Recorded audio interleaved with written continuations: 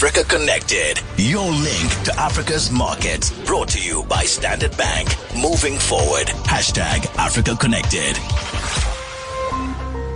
So Lee Kasumba is in Beira in Mozambique. She's the host of Africa Connected and Africa's State of Mind. How is Beira this evening, Lee Kasumba? Dark by now, I'm sure. Dark by now and really windy, but extremely beautiful, and as always, the best seafood, I think, in the world.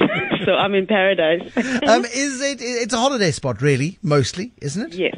Yes, it is a holiday spot, really. And you know, even as you drive around the city, you can, first of all, it's a lot smaller than what Maputo is in general. So you kind of end up driving around the same circles, pretty much. But then secondly, you know, you can just see there's all these little things that are popping up, different infrastructure, there's different businesses that are popping up. So it really is starting to pick up as a commercial kind of area. When we look at Beira, I mean, they've got a big port, haven't they? They've got this really important port, which is critical to the economy, not only of Beira, but the entire region where Beira is. Yes, it does. So the port of Beira is really so critical to the economy here in this particular area. So when you look at the amount of people who are employed by this port alone, you've got 2,000 people who are directly employed, and then 700 people on site. And then add to that, you know, because before what used to happen is that on the actual port, a lot of the goods that would come in would be processed on the port. But as an extension, because it's been growing so fast, they now have dry ports that are further in towards Beira, pretty much, and those have become dry ports. And so now it's as the port expands, and it's expanded quite a lot over the last 20 years or so, because it's been around for 100 years. It's also impacted a lot of the businesses within the actual city. So it's really good for this city as a whole. What are the imports and exports that you see going through Beira? So you see a lot of chrome. So this may mean nothing to anyone, but I was so excited to actually touch chrome. So we use Zimbabwean chrome, and then fertilizers, tobacco are pretty, some of the main kind of goods that you see being transported through here. When one looks at ports generally, and one looks at Ngqura, and one looks at Cape Town, one looks at Durban and the ships on the seas, are there big queues coming into Beira? How many sort of containers are they processing? So on a day, they process about 2,000 to 3,000 containers per day. Yeah, it's quite intense, you know. I mean, and just when you look at the growth of the amount of containers, so the amount of containers that were processed in 1998, they said that only 30,000 containers were being processed per year.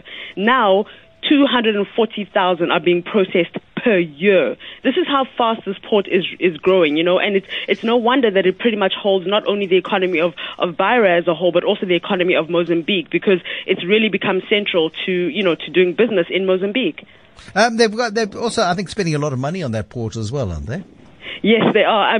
Bruce, I had the most phenomenal experience today. So we went, they bought these two new cranes that are valued each at about $10 million. And so the MD said, "Do you want to go to the top of the cranes?" I kid you not. I felt like I was on top of the world. It made the Eiffel Tower seem like nothing. So imagine if you go up, these cranes, and then you go up an escalator, then you walk up and you go right to the top. And did you have to physically climb the crane? Is it like a step ladder that you have to go up, or are these very zhuzh cranes with a lift system?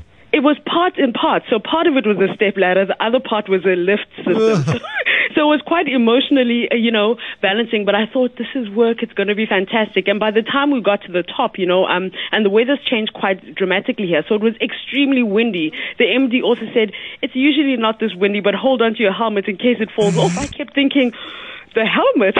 What about me? But it was, once we got to the top, it was amazing, and we got to get some gorgeous footage, and they actually said it's the highest point in this particular city. So it was really awesome to see. Lee Kasumba, she's back. You got your feet on the ground now. Or are you on the top of the tower still?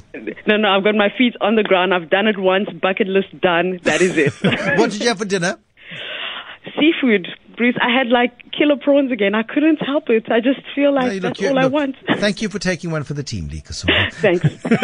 Thanks. Host of Africa Connected and Africa State of Mind, Lee Kasumba, her experience at Beira Port, all the way to the top of the crane and down again. Very exciting.